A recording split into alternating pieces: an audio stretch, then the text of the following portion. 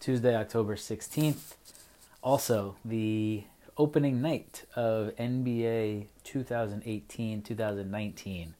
Somehow, the NBA is upon us once again, a little earlier than usual. Usually, night one is right around the 30th or 31st, right around Halloween.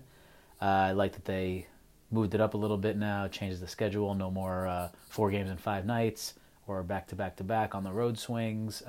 Better for the product and for the players and for injury and basically for every reason. The Lakers, back in the limelight this year.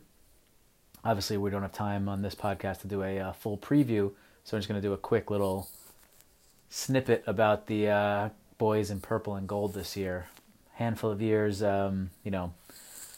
post-Kobe rebuild, bunch of number 2 picks, and now the big prize in the offseason, LeBron James joins the Lakers for the next 4 years. People seem to think that this year one is a throwaway year for him, kind of feel it out, new building, let him work on his side projects, wait until the cavalry arrives in the form of, who knows, Damian Lillard, Kawhi Leonard, Jimmy Butler, Anthony Davis, Kevin Durant. Who knows? Everyone seems to think someone is on the horizon to join LeBron in their quest for another title for LA in year 2 or year 3 of this 4-year LeBron run. The team that I'm looking at right now, I think is ready to win today. And literally today. Not that they have a game tonight, but day 1 is today, so today.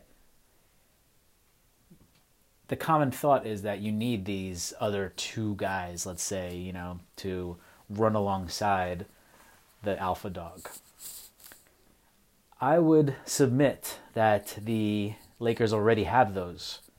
One in Brandon Ingram, who in his 3rd year will be an all-star level player this year. I don't know if his name brand recognition will allow him to be in the all-star game because, forward slots are super tight, especially in the West. But love this kid's game. I think he is a legit number 2 player for the next handful of years on whether this team or another. I hope it's with the Lakers. And Lonzo Ball, 2nd-year rookie. Why do we think that, the narrative is that he's only 20 years old. We think that he's going to suck for some reason, which is ridiculous. Rookie year rather, to average 7 points, 7 assists. I think it's 7, 7, and 7. Maybe Jason Kidd and LeBron were the last ones to do that. It just doesn't happen that often. The kid knows how to play. Rough rookie year with just adjusting to the league at a really young age, having to deal with his dad and the press and a lot of injuries.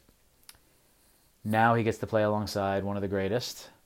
And I think Lonzo has a chance to still be a star. There's no reason, or there's nothing I've seen that takes me off my initial thought that he's Jason Kidd 2.0. So if he's the 3rd wheel on this triumvirate here, I think that's a team that can win today. Does it mean they're ready to beat the Warriors? Probably not. But the way that the Warriors play ball with their, lineup of death, I'm not saying the Lakers can match that. Nobody in league history maybe can match that in terms of name brand recognition of those 5 guys. But Lonzo, LeBron, Ingram out there with Kuzma and Pope or Josh Hart or one of the shooters in Svi or Mo Wagner, big guys who can extend the floor.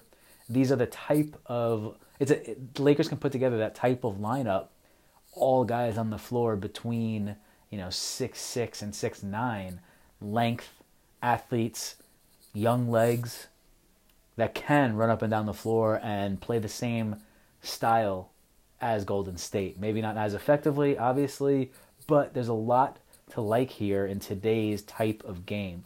And the Lakers are going to look to move the ball up the court. Like I said, all these young legs. Lonzo is 20.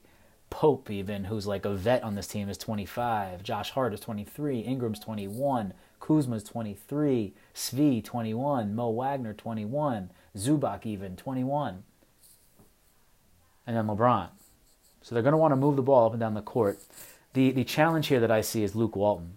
And how does he mesh these veteran personalities that he brought in, or not he, that the organization has brought in Rondo, Lance Stevenson, JaVale McGee, and Michael Beasley, and keep them in line and at bay to let these young guys flourish. I like the idea of having these guys on your playoff roster to come in and give you quality minutes off the bench. Guys who know how to win, know how to defend, know how to play, know how to get guys riled up. During the regular season, though, I don't want them to potentially stunt the growth of Josh Hart, Kyle Kuzma, or even Lonzo when you get down to Rondo and who should be playing at the point next to Ingram and LeBron. So I think that's a challenge for Luke Walton, just meshing the characters, because there's a lot of new personalities and a lot of legitimate characters on this team this year. How is he going to handle all of that? But the headline takeaway here for me is this is not a team that should not be seriously taken by opponents in the league this year. I think they're a team that can win 50 games. Any team with LeBron has a chance to do that. I think they can make some noise in the playoffs. And if you told me right now that the Lakers are going to be playing against the Warriors in the Western Conference Finals this year, I would, at the very least, listen to your reasoning. And on the high end, potentially even say, yeah, I think so too. Let's fucking go, purple and gold.